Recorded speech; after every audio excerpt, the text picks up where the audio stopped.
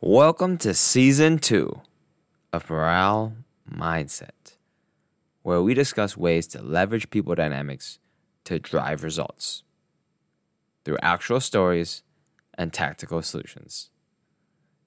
I am your host, David Huynh. In Season 1, we discussed how to gauge morale in the people around us. Now, in Season 2, we will build off that knowledge by discussing how to increase morale in the people around us, focusing specifically in the professional setting. This episode will start by discussing how to increase morale during a pandemic. As a refresher, morale is the drive or the spirit that people have to want to work with us. Morale can be gauged or measured for every one of our one-on-one relationships and every one of our group relationships as well. Those with high morale towards us will support us. They'll want what's best for us. So naturally, we should want everyone around us to have high morale towards us. However, from the end of 2019 until now, there have been many changes due to the pandemic, such as more people working from home, or even a reduction in labor for some industries, and of course, even a loss of some friends and family members. These changes can potentially lower morale in the individuals around us, either because of fewer quality interactions in person, or potentially fear of losing a job, or other personal issues. Today we'll talk about quality interactions, and then jump into discussing job security concerns. Part 1. Quality interactions. How do you build community when you can't meet in person? How do you build morale when everyone you see is through a screen? Ultimately, it boils down to how do you listen to the people around you? What are you listening for when you talk to them? Are you interested in them as individuals, or are you interested in their output? Before all of the remote virtual work, you could pass by someone's office, pass by someone's desk, say hi, how are you doing? How's your weekend? And be able to have a natural conversation without scheduling a meeting. But since the advent of the pandemic, most of our meetings have been scheduled. There haven't been as many ad hoc or off-the-cuff discussions. And all of the scheduled meetings tend to be focused about something work-related, something output-driven. So, if you're looking to build community in an online-only environment, you can start off these scheduled meetings by first trying to bring back what we had in the office. Ask people how their days went. Ask people about their weekends. Chat about something that's not work-related for the first 5 minutes, 10 minutes of the call.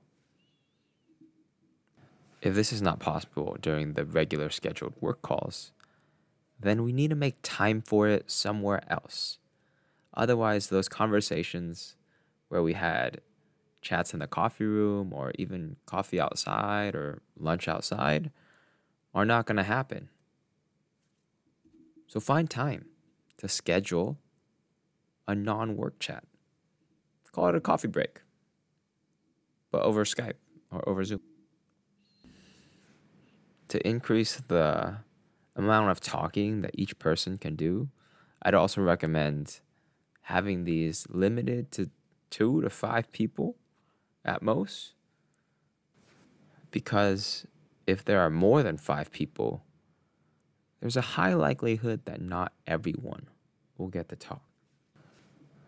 So let's bring back our quality interactions, our non-work chats, by either scheduling non-work chats or really listening to how people are doing during existing work meetings. Part 2, job security concerns. I think some of us were fortunate enough to be able to work remote. However, this is not everyone. Some people worked in industries that had to reduce headcount. If you worked in a restaurant, hotel, airline, or any other industry that had to reduce headcount, you may have had to lay people off, or you might have been laid off yourself. If people run the fear of being laid off, naturally their morale will be lower. So as the manager, owner of a restaurant, hotel, airline industry, how do you engage employees in a way that they will have high morale towards you? We can start by speaking with each individual and understanding their specific situation before making any action. This simple action of just showing that you care about them as an individual will go leaps and bounds. But let's say there is negative information that needs to be shared. We want to be able to share this negative information while also maintaining a high level of morale. And we do this by distinguishing between the business and us. For any negative news, it should be pinned against the business.